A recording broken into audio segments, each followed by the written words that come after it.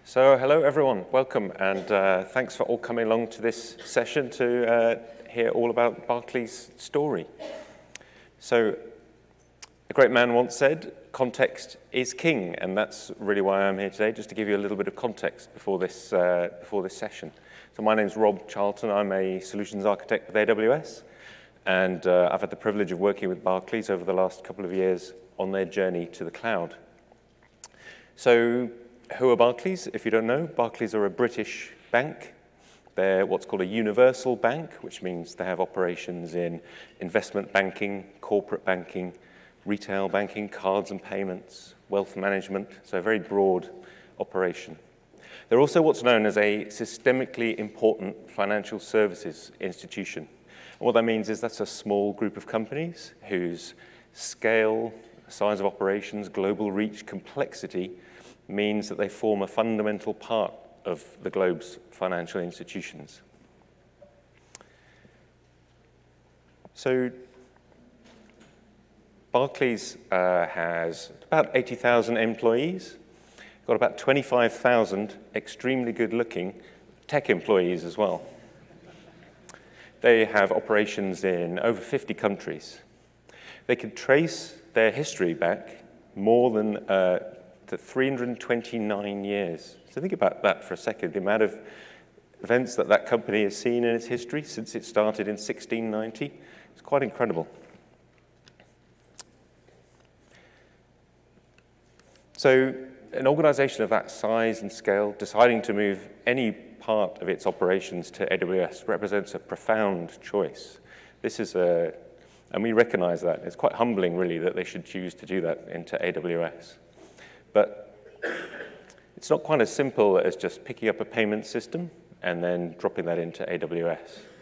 Because Barclays is also a highly regulated entity. And what that means is they have to show to regulators in various jurisdictions, financial jurisdictions all around the world, and then be audited, demonstrating that they're looking after not only their own interests, but the interests of their customers, looking after their customer data, making sure it's all encrypted and protected, and ensuring the integrity of any financial transactions that take place on their platform. So that's why 2 years ago at reInvent 2017, Barclays were on stage here in a breakout session. If you Google for farewell to a trade-off, reInvent 2017, you can watch it on YouTube. Not right now, though, afterwards. And in that session, Kieran Broadfoot and Jonathan Turner, two of Barclays' architects, laid out how they were going to build a secure foundation for Barclays to build in the cloud and then put these workloads on top, either newly built workloads or workloads migrated from their own data centers.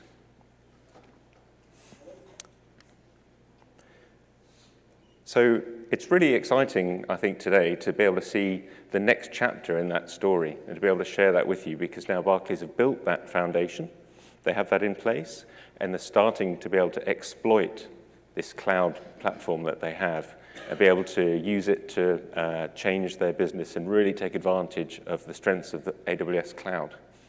So with that, I'm really delighted to be able to share this session with you today with one of those workloads. This is the Research Data Science platform. So please, give a nice warm welcome to Bill McQueenie and Wojciech Kral from Barclays, who'll tell you their story.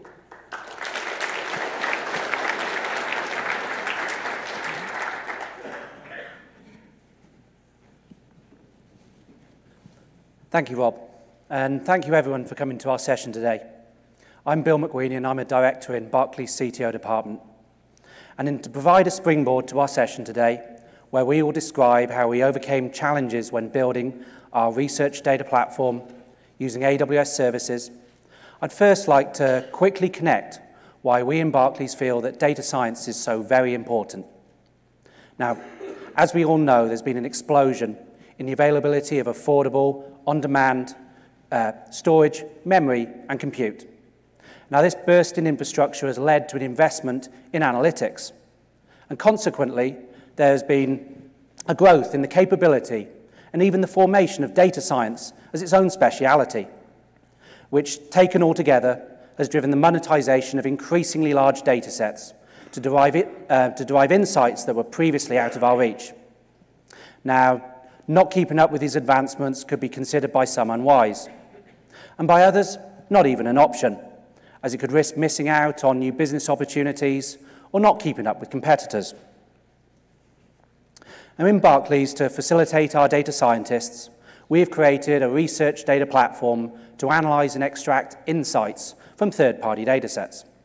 And later in our presentation, Wojtek will share a detailed example of how sentiment analysis of social media posts is being used to track success of product launches and marketing campaigns.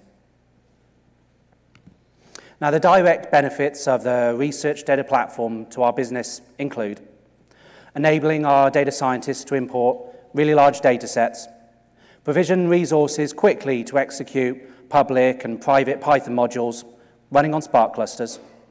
However, with the ultimate aim of extracting market insights from data sets at a greater velocity than was previously possible. However, to realize these benefits, a number of challenges needed to be overcome. And in this session, we will share with you how we overcame these challenges faced on-premise, using a number of technologies and techniques available to us in AWS. Now, our guidance is going to cover several meaty topics: achieving agility in a controlled environment, managing big data analytics environments, and infrastructure optimization. Now, before we provide any more detail on how we overcame these challenges, let's remind ourselves of the tensions and of the challenges. There's a recognized tension between agility and control and security.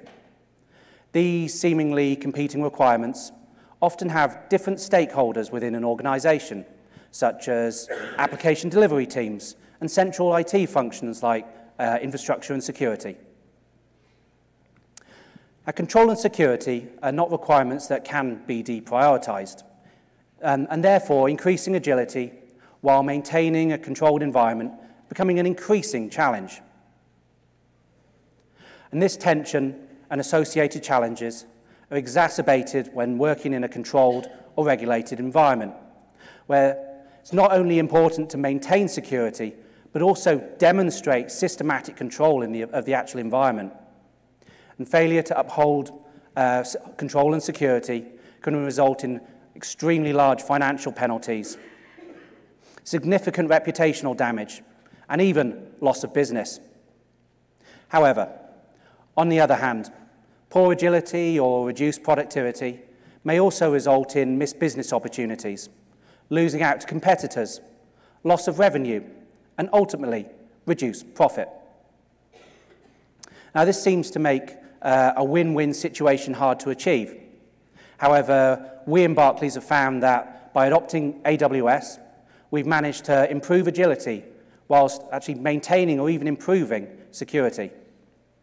And for our research data platform, we selected AWS to not only enhance delivery speed via quicker infrastructure provisioning, easier platform maintenance, but also adding more efficient and better control options into the environment, therefore achieving as much of a win-win as is possible. Therefore, what follows is a brief description of 4 specific challenges, familiar to those working with this tension, and the solutions we found to overcome these challenges, including architectural changes, changes to permissions, and changes to human systems. We'll also provide our insights, learnings, and tips for the top when attempting to increase agility while maintaining or even improving security and control in this regulated environment. And now I'm going to hand over to Wojtek, who will provide more context. Thank you, Bill. Hello, everyone. My name is Wojtek Kral, and I'm a research data science platform engineer in research IT in Barclays. And before we dive deeper into the challenges and actual solutions to them, I would like to introduce you to a little bit more of a context of which business these challenges were solved for. Research business. Research business is the department that delivers differentiated market insights, actionable ideas, and research across asset classes. And this is delivered through publications global conferences, one-to-one analyst time, and premier events.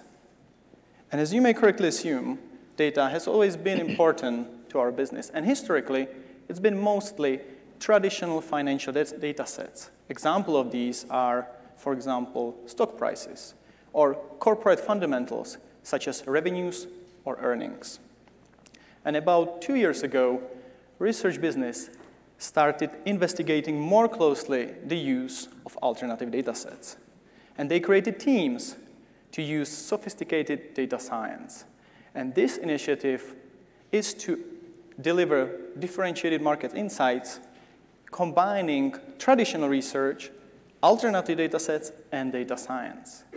And we, in Research IT, embarked on a journey to support this initiative. And we decided we're going to build the research data platform, as Bill mentioned. We wanted to give our users the environment where they can investigate both, or work with, both traditional financial data sets as well as alternative data sets. We also wanted to give them tools and the environment where they can quickly test hypotheses and experiment, because this is very essential and important part how they work. And also, we wanted to give them tools to be able to schedule the models when the needs be. And now on to our first challenge. So first challenge is downloading large external data sets. And we're going to be talking about the solution that we believe is well reusable for our colleagues inside Barclays, but also the key points and design patterns we think might be very well usable for you in your areas. So let's get to it. This challenge regards the category of data sets from the alternative data sets. The structure is typically semi-structured, and the sizes ranges around tens to hundreds of terabytes. And when we got our first use case to import a data set from external vendor from their S3 bucket, which was obviously external to Barclays, we first looked into the on-premises solutions. And we found two main challenges. The first one might be more obvious, and it was a challenge regarding storage. Not all the environments were ready to host such a size of a data, and we would have to go through a hardware procurement process to increase the storage to accommodate the size, which would obviously take time. The second challenge, which might be less obvious, is a challenge regarding bandwidth.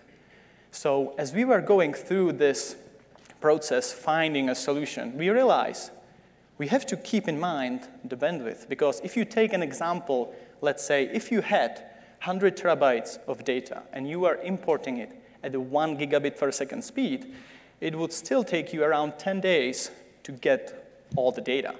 And then you can see how easily, if you have further limitations on the downloading speed, this can go into 10 and tens of days. Using on-premises solution, we would have to use a shared internet connection to download this data. And in order to be good citizens, we would have to be downloading at a speeds which would mean longer times to download it. So because of these two challenges, and because AWS adoption was getting a huge traction inside Barclays, we decided to take a look at how AWS could help us overcome these challenges. And before Bill will talk more details about the actual solution, let me give you a little bit more of a context. Doing this solution in these circumstances and under these constraints, we were about to come up with a novel solution to import a data set. And we had to realize that this novel solution had to meet the standard requirements that are typical for the on-premises solutions. The most priority one was the area of control. So this novel solution, we had to ensure that it would not import any malicious files, or it would not let any malicious files inside a corporate network. Also, we had to ensure that this solution could not be used to leak data out or leak data in. Then the second requirement that we set for ourselves was around speed. And of course, speed of performance of downloading the data, but also speed of delivering this solution to the business. And this ties to the last point about minimal change. And what I mean by that is we were given for this project an AWS account by a center infrastructure team. And it had certain guardrails, policies, and limitations. And we were looking and answering a question of what is the absolute minimal set of changes we had to do to this account that was given to us in order to achieve our goal. And the reason for that was the least amount of change we do, the easier it is to be reviewed by our colleagues from security and compliance and to be able to prove that this novel solution is meeting the highest standards of the company. And now, let's hear from Bill about the details of the solution.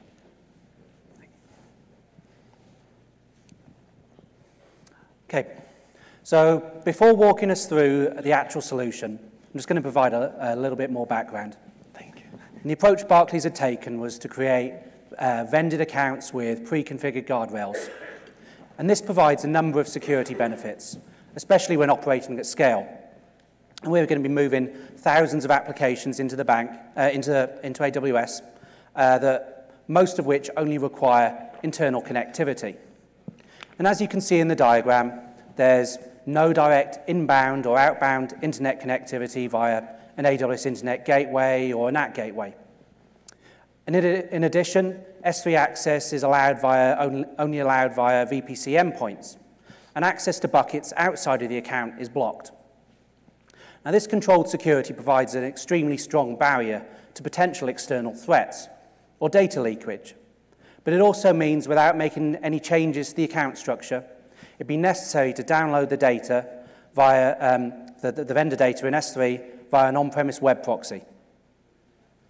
And in this instance, all of the necessary controls, such as virus scanning, content filtering, and data loss prevention, would be provided by the central proxy. And that makes it easy for us. But unfortunately, this route involves sharing of the direct connect link and also the on-premise internet pipe with other tenants. And this would introduce the bandwidth and therefore time to market constraints that Wojtek mentioned. Therefore, we looked for a solution where we could make use of AWS's network backbone in order to improve the throughput whilst maintaining security and control. And here's that solution. A server-side sync is issued still via the on-premise web proxy to transfer the data from the vendor bucket to the staging bucket. But by use of a server-side sync, we eliminate the bottle introduced by the on-premise proxy. Now, given that control and security were really key requirements to our build, we paid really close attention to our IAM permissions. And we looked to enforce the principle of least privilege wherever possible. Now, the user or process requesting the import of the data only had permissions to read the vendor bucket. In terms of write permissions, they were given write permissions to the staging bucket and also list permissions, but only so they could check the progress of the download. In order to maintain the integrity of the airlock, read access to the staging bucket was heavily protected. So a Lambda job was triggered by S3 events. So as soon as a file was dropped into the staging bucket, it would trigger a Lambda job. And this Lambda job would perform the virus scanning as well as content validation. And that was to ensure that the files that were downloaded were of the type we were expecting, that they were structurally sound, and that somebody wasn't trying to bring in something that potentially could be dangerous. So if the Lambda job detected a problem, be that a virus or a broken file of some sort, it would be moved to the quarantine bucket. But as you'd hope, in most cases, the file would actually be transferred to the target bucket. And this target bucket was located in a second account, the application account. Progress of scanning was monitored via CloudWatch logs, and tags were written to the S3 objects in order to help with traceability. So in terms of guardrails, we had to add our own guardrails into the scanning process, and these involved locking down the S3 buckets, so only specific VPC endpoints could be used to access them. The Lambda job also had very restrictive IAM permissions, but also it was run inside of its own non-routable VPC. And that meant that it had greater isolation. So if there was any problem with the Lambda job, it wouldn't be able to reach out to the rest of the account or even the rest of our environment.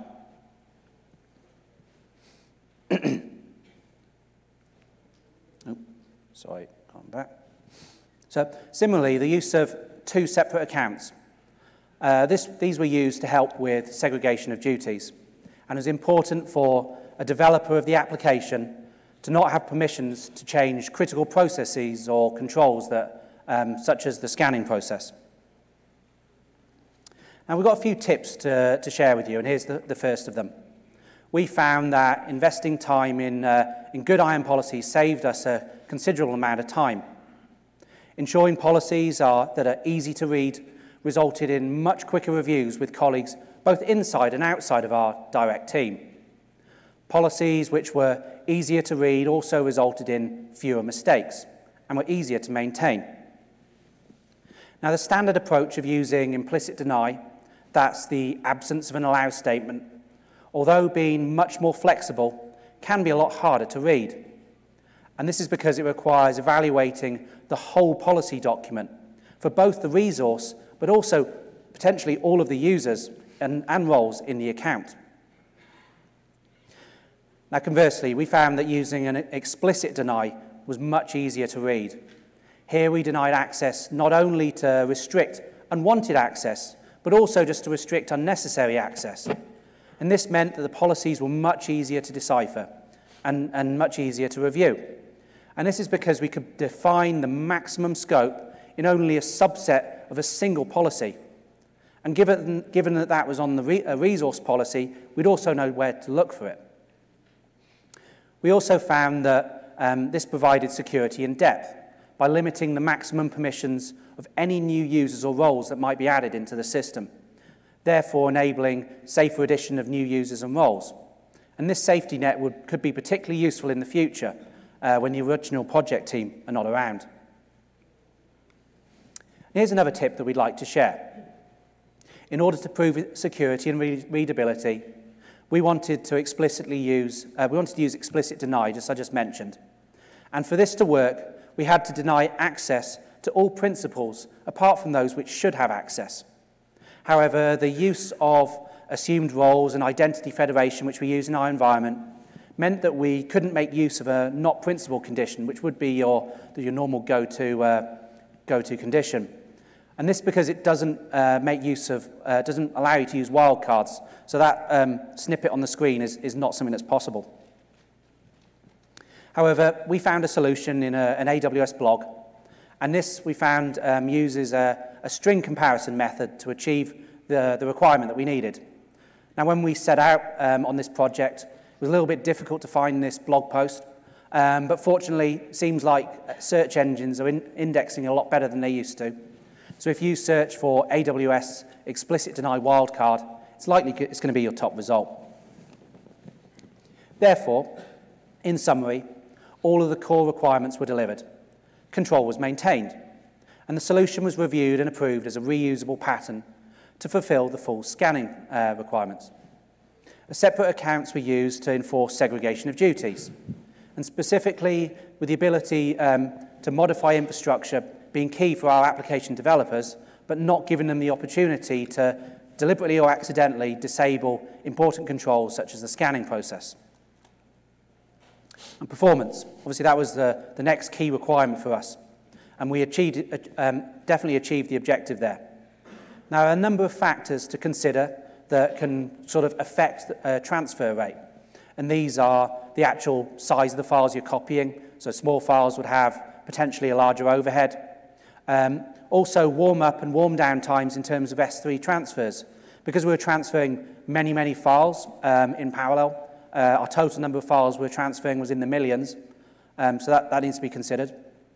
And then also the length of time for the execution of your Lambda job, as this is performing scanning and virus scanning and content checking. Now, onto the actual speed we achieved. We managed to get a full end-to-end transfer rate of 3 gigabytes a second, and that's actually 25 gigabits a second.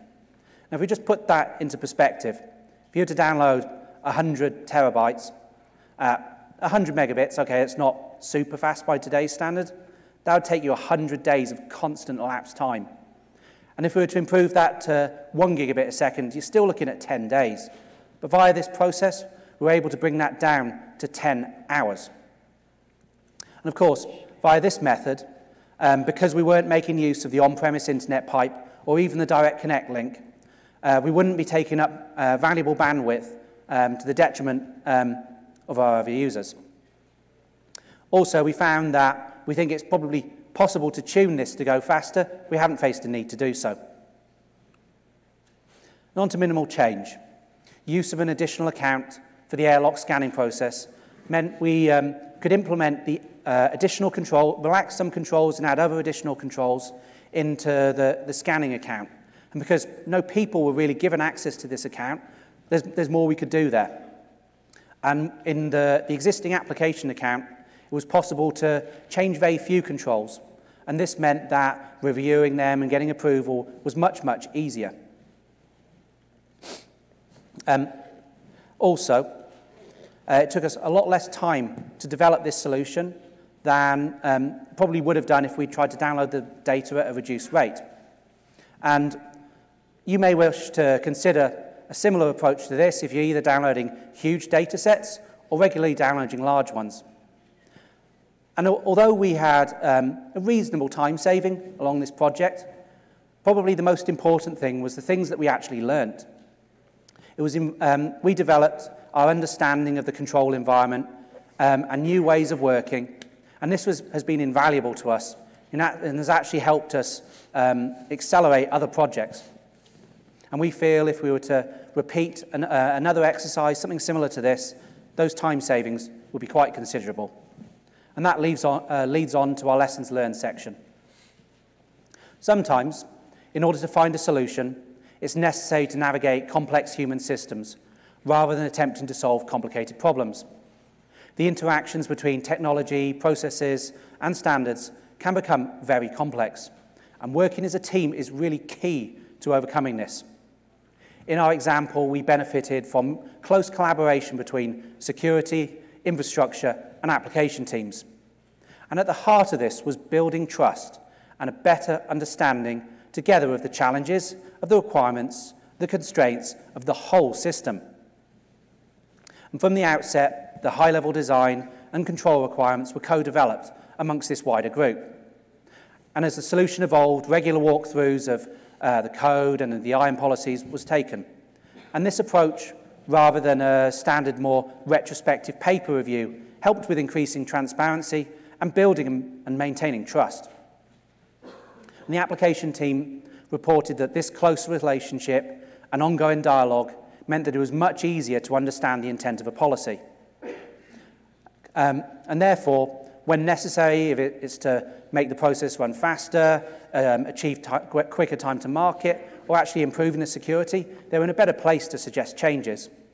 And conversely, a security consultant, having more in-depth knowledge, felt more able to really understand what's going on in the environment, also to look at alternative approaches and assess them, and where approvals from a higher board were needed to be sought, we're in a much better situation to provide good recommendations and therefore achieve sign-off for these quicker. In addition, as the project continued, security consultants began expressing their controls in a way that was easier for application, delivery team and developers to turn that into code and policies. Also, the developers, by this close relationship, started actually expressing their code and policies in a way that was better at actually demonstrating the control and therefore could be reviewed a lot easier. And as an extension of this, we'd recommend that you consider using explicit deny, particularly within your resource policies. And this is because it not only improves security and robustness to change, for example, adding users and roles later down the line, but it also saved time in security reviews and helped build additional confidence in the solution. So moving on to our second challenge. What we're going to talk about now revolves around traditional data sets and optimizing our use of infrastructure. Now, the research team have an existing vendor application which provides traditional financial data repositories, including time series data. And these data sets are typically in the single terabyte range. And our business had a requirement to expand this data set by subscribing to additional attributes and additional dimensions. Now, unfortunately, our on-premise environment wasn't ready to take on this extra data, and to provision that extra storage would have taken time that we didn't have in the project. In addition, the existing server was old, so the storage increase would require a new server and a platform upgrade in order to keep up with our technical debt. The solution we took was to migrate existing on-premise database into Amazon's Relational Database Service, RDS. And the outcome of this was that the project was delivered in a quicker time than would have been possible on-premise. However, obviously the lasting benefit of this was by adopting RDS, we were decoupling the compute, the storage, and the database platform. And therefore, future upgrades, be that to the infrastructure or to even the database software itself, would be a much simpler task. Also, it's possible to maintain a much lower storage headroom for natural growth, because additional storage can be added so quickly. And of course, the same would be applicable to compute or memory upgrades. Now, one of our key lessons from this challenge was that there's a lot to be learned from a lift and shift migration. We had a faster time to market, but also the ongoing maintenance of the platform would be much improved. However, although the migration to RDS was an extremely valuable one, it didn't come without its own specific challenges. So even though we didn't change the underlying database engine, there were a number of application configuration and script changes that were required. And being a vendor application, there's not always the opportunity to make these changes so easily. An example of the things we had to change was the bulk import process for pulling data into the database. And for this application, it was only practical to migrate the database first and leave the clients on-premise. Many of these being data scientists who were accessing the repository from their workstation. Now, this hybrid hosting approach introduced greater complexity into the environment and therefore additional work.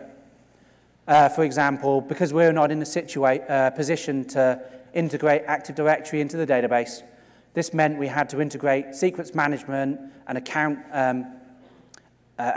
management for the database accounts into on-premise controls such as logical access management and associated recertification processes. This challenge was huge and should not be underestimated. Therefore, it's worth considering migrating all tiers of your application at once.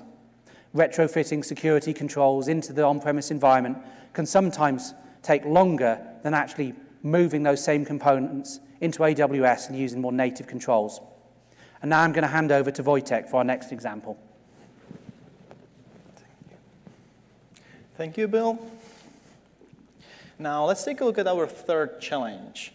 The third challenge is based on the key requirement I was already mentioning before, and this is the need of our business to be able to quickly test hypotheses and experiment. So we wanted to give them the compute environment which would support this flexibility as high as possible. So in a sense, what we were about to give them was the tooling for big data analysis. And I believe many of you, when I say big data analysis on AWS, would start thinking about Amazon Elastic MapReduce, possibly. And this is our target as well.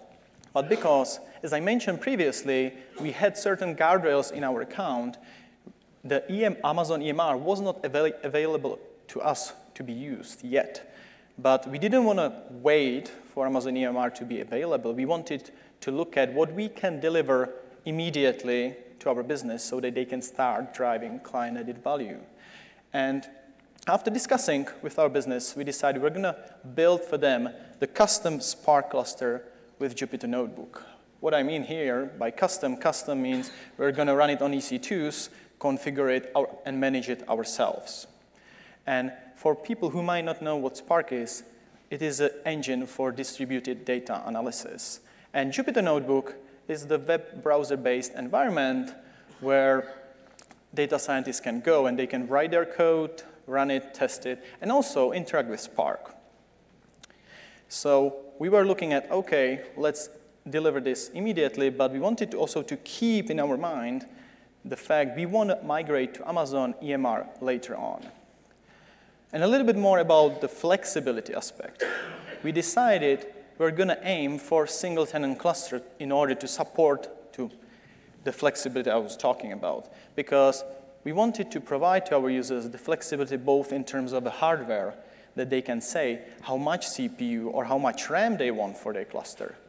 Also, on the other hand, we also wanted to provide them the flexibility in terms of the cluster configuration, that they can say which Python libraries they want or additional drivers they want. And the aim was also for this to go hand in hand with no contention aspect, that they would not have to compete for resources and they would not get into a situation where their configuration would not go well along with anyone else's configuration of the cluster. So this is what we design and build. And let me just walk you through that from the right-hand side. So on the very right, you see one bucket and one Amazon RDS. And this is not to say we have just one bucket and one Amazon RDS.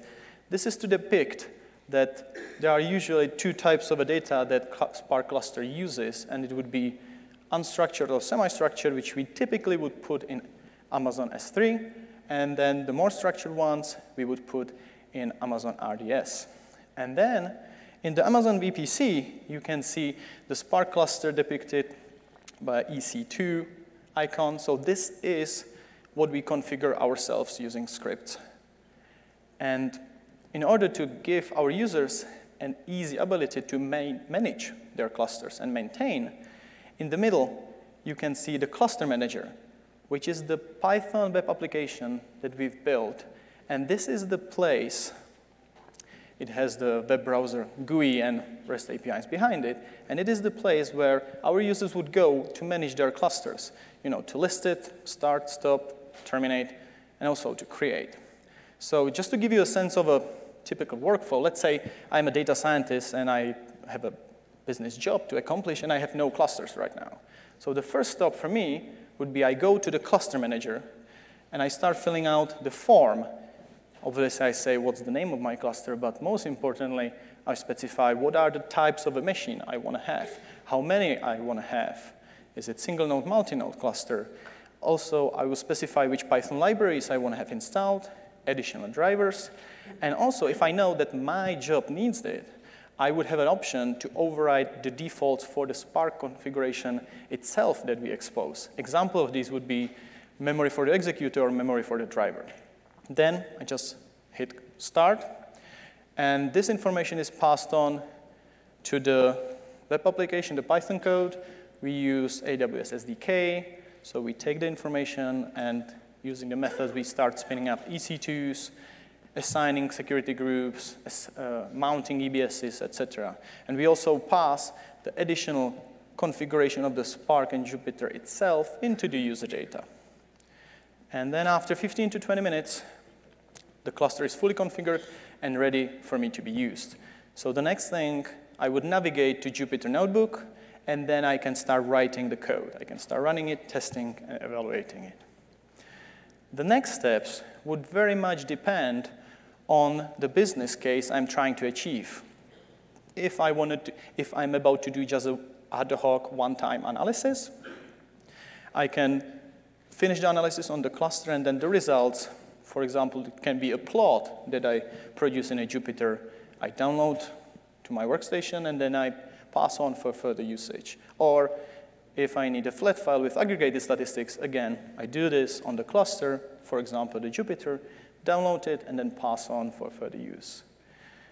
If I need to have my job running scheduled, then we reused, again, the cluster manager heavily. So if you look at the right-hand side, we have a scheduler, and this is on-premises scheduler, which we specify what time we need to trigger the job. Then this scheduler actually takes a JSON specification and passes it onto the cluster manager, onto a REST API. And this JSON file contains two pieces of information. One is the cluster configuration itself. This is the same that I was just describing. I fill in that web browser GUI. The second type of information are the steps which should be carried out on the cluster. So after receiving this whole file, cluster manager spins up appropriate cluster, and then it passes the steps into the user data of EC2. Next thing we added is on EC2 itself, we have a custom steps interpreter. So what it does, it pulls down the steps from the user data, and it starts going step by step, carrying them out.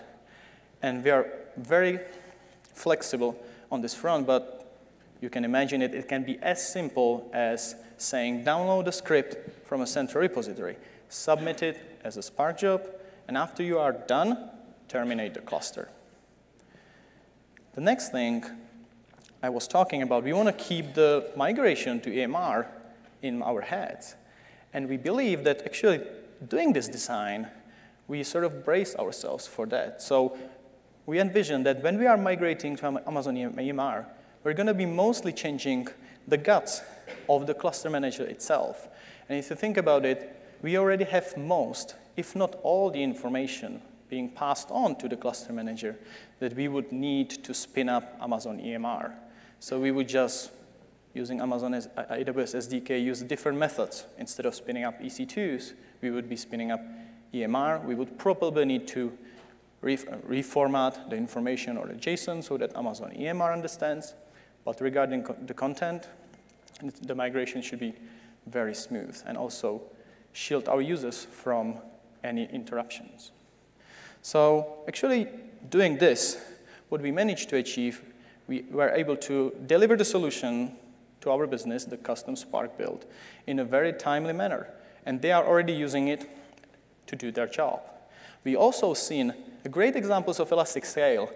And I completely love this anecdote. Once I was sitting behind my desk, and I got a call from our data scientist. And he was asking me, hey, Wojtek, is it technically possible I would need to spin up 50, 24 extra large machines for just a couple hours? Because I have some historical data that I need to process just one time.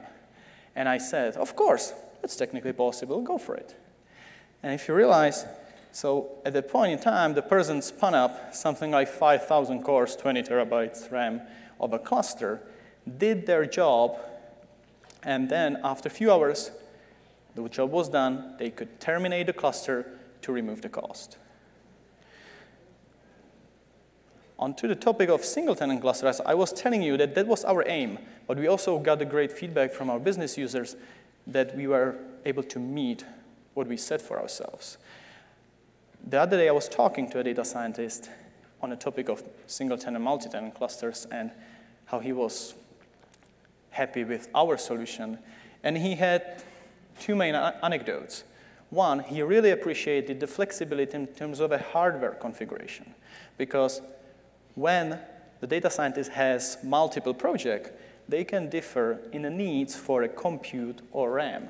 So this way, they can spin up multiple clusters for different projects and keep all the clusters being stopped to be cost effective and only start the one they need to work on right now. And if a couple hours later they need to switch to work on another project, they just stop one cluster and start the other one that has appropriate size for that project. He also appreciated very much the ability to specify the configuration of the cluster. And he mentioned to me that previously, when he worked in a multi-tenant environment, sometimes when he wanted or needed, that's better to say, to change the underlying cluster configuration, he had to go to the owners of the environment, and they had to investigate if the configuration he wanted would not clash or clash with other users' configurations. But here, you just fill it out in the web form that you want to have a different Spark cluster configuration or different Python libraries, hit start, and you can easily go on. And a little bit more about the lessons learned. So one thing that we found very useful is, pay attention what your target is, but also focus on what you can deliver right now. So this way, we believe we managed to deliver the solution to the business and also prepare ourselves for future migration to MR. Another benefit we saw in having the abstraction layer in terms of a cluster manager, because we were able to quickly iterate even during the build. So when we were introducing the scheduled capabilities, we were able to quickly iterate and with almost no interruption to our business users. Custom features, very useful for our business, where if you think about it, we can just present one option or one radio button or checkbox to our users. And the fact that behind the scenes, we have to do multiple calls, or we have to slice and dice the information to be able to achieve their goal, our users are completely shielded from that fact. And it's very comfortable for them. Also, the possibility for greater control over permission. So if you want to model your business or team permissions in the greater details, example can be, who can terminate my cluster? Is it me? Is it my boss? Is it my team? Is it the business owner, not my boss? So the possibility and flexibility on this end. Another thing regarding the single tenant clusters, besides what I mentioned previously, is we think there's a potential for single tenant clusters to be cheaper. When you think about it, because you are the owner of the cluster, you have the ultimate knowledge to when to stop it and when to start it. When there's a multi-tenant cluster, you would have to ask all other people if you can stop it, or you have to have some automated process to figure out when nobody's working on it. Also, the aspect of right sizing. So as I mentioned, data scientists can have multiple different projects requiring different sizes of CPUs and different sizes of RAMs. And this way, they can just pick exactly the size they want for that project and have only the cluster running which they need to work on right now. And now let's take a look at the last, fourth challenge. And this challenge is regarding better infrastructure utilization. And the application which had this challenge is a Twitter sentiment analysis, and it's been developed in Python. And this application predates the initiative for Spark clusters, so it could not take advantage of it. And on a high level, what this application achieves is when our business wants to track sentiment of, for example, a product, an event, or a company, they specify a search term. This application pulls appropriate tweets according to the search terms, search queries. It does pre-processing, and then it uses machine learning to rate the sentiment. And when we started it, we decided we're going to use on-premises container platform. And I have to say this was a very good decision because it enabled us to quickly get the project up and running and showcase it to our business and iterate. And for storage, we chose NoSQL. As the application became more and more popular with our business and they wanted to track more and more search queries, we started running into two challenges. One was that although the container platform was perfect for getting project up and running, it was sort of a highly dense and consolidated multi-tenant environment. So it wasn't purposely built for a quick elastic scaling up and elastic scaling down, which we would need to accommodate the higher and the lower volumes of incoming data over time. Then also, when we need to reprocess all the tweets because we store them, for example, when the model changes or when we have no new model to evaluate, it would also take a longer time. So we decided to migrate this application to AWS as well. And we picked AWS ECS. And I have to say, this migration was very smooth because we migrated from one container platform onto the other. Then once we were migrating compute, we also decided to migrate storage layer as well because, as I said, we were keeping the tweets. So it was certain that at some point, we would have to go through a hardware procurement process in order to increase storage on premises. So we decided, let's migrate it as well with the compute. And given the structure of the data, we have mainly two types. The big one in size are the tweets. And this type of data, they are accessed very infrequently. Of course, they are accessed at the beginning to be preprocessed and rated, but then they are accessed very infrequently. So we chose to put this data into AWS S3. The second type of data, which is much smaller in size and much more structured and also accessed much more frequently, are the results of the sentiment rating. So we decided to put this into Amazon RDS.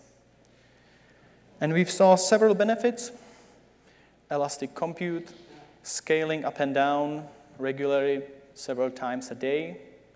Also for storage, more cost-effective storage given the type of data and access patterns. And now, let me just give you a business use case that this application powers. So here is a screenshot from a research publication that was published to our clients.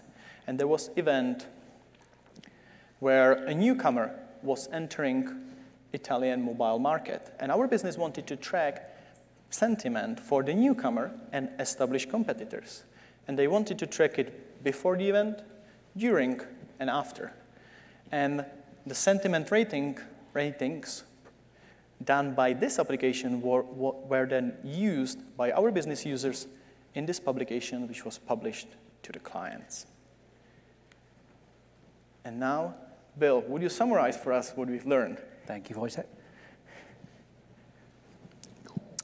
So in summary, our lessons learned involve two key themes: control and security, and migration. And with regards to control and security, it's essential to consider how we navigate complex human systems rather than attempting to solve complicated problems. Finding ways to build trust and journey along together is really key. And greater engagement between application teams and control functions can actually improve delivery quality as well as velocity. Look to embed security controls in your application or in your architecture. Moving security up the stack allows you to write more targeted controls. And this in turn enables you to make a more secure environment and enable more features. And this is possible because you can write your controls in a targeted way rather than infrastructure controls that to have to really focus on what is entirely possible within and the lowest common denominator. Use of explicit deny. This can help with your security reviews and add resilience. And this facilitates the evaluation of key security policies. It also allows you to make future changes to the environment and adds resilience and robustness there and creates an extra layer of protection against mistakes. And all of these approaches help to build additional confidence in the solution. And this is really key because it helps achieving buy-in and therefore quicker progress. Now on to migration.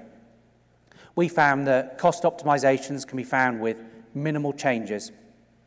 A great example of this is the Twitter sentiment analysis application that Wojtek mentioned. Here we're able to migrate data stored in the online data store, the raw data, into S3 to make use of a cheaper storage tier. But don't forget about behavioral impacts. Granting people ownership to their own resources and knowledge of their own cost profile empowers them to make wise choices and use resources wisely. We also found that it's often simpler to migrate all tiers of your application at once. And this is because partial migrations often have to come additional integration challenges such as retrofitting security controls into your on-premise environment. Also, even simple migrations can provide very significant benefits. And these benefits can range from cost through to operational simplification and also improved time to market. But these cost savings compound on one another and enable you to actually introduce further enhancements. Now, simpler migrations also help with building experience, and additional experience enables you to take on greater challenges and with a greater success chance. And finally, even with access to only a small number of AWS services, you can achieve a huge amount. In our example of developing our research data platform, we managed to do this in a way that wouldn't have been cost-effective on-premise, even though we only had access to a relatively small number of services and not the managed ones that AWS provide. And now I'll hand over to Wojtek to provide final detail on our future plans. So, of course, this is not where we want to stop. We want to look and go forward in a few avenues. One of them would be increasing the platform capabilities, be it better interaction within the components and the models, to better automation, to even further support the flexibility requirement from our business users. Second avenue, obviously, we want to bring in and onboard more and more data sets as the time goes. And the third avenue, we want to start, or not start, but we want to continue, keep looking at and investigating AWS managed services. And I already talked about Amazon EMR, but from the same category, AI ML, we also want to investigate and look at the Amazon Comprehend, for example, or Amazon SageMaker. Amazon Comprehend, when you think about it, certain amount of our data is textual, and Amazon Comprehend is an NLP managed service by Amazon. So natural choice for us to investigate. Then Amazon SageMaker, we want to investigate and see how it would support the flexibility in terms of a build, train, and deploy pipeline. Then from the category of infrastructure-related services, we want to look more closely and investigate the managed streams for Kafka or Kinesis, SNS, or SQS in order to see how we can further streamline the flow of the information inside the research data platform. And this is everything. So we're going to be on the side for any questions. So feel free to come and ask us any questions. We would be happy. And also, we would like to thank you for coming today. Enjoy the rest of today and also the last day of re:Invent. And if you would fill out the questionnaire or survey for us, we would be very grateful. Thank you very much. And now let's go build.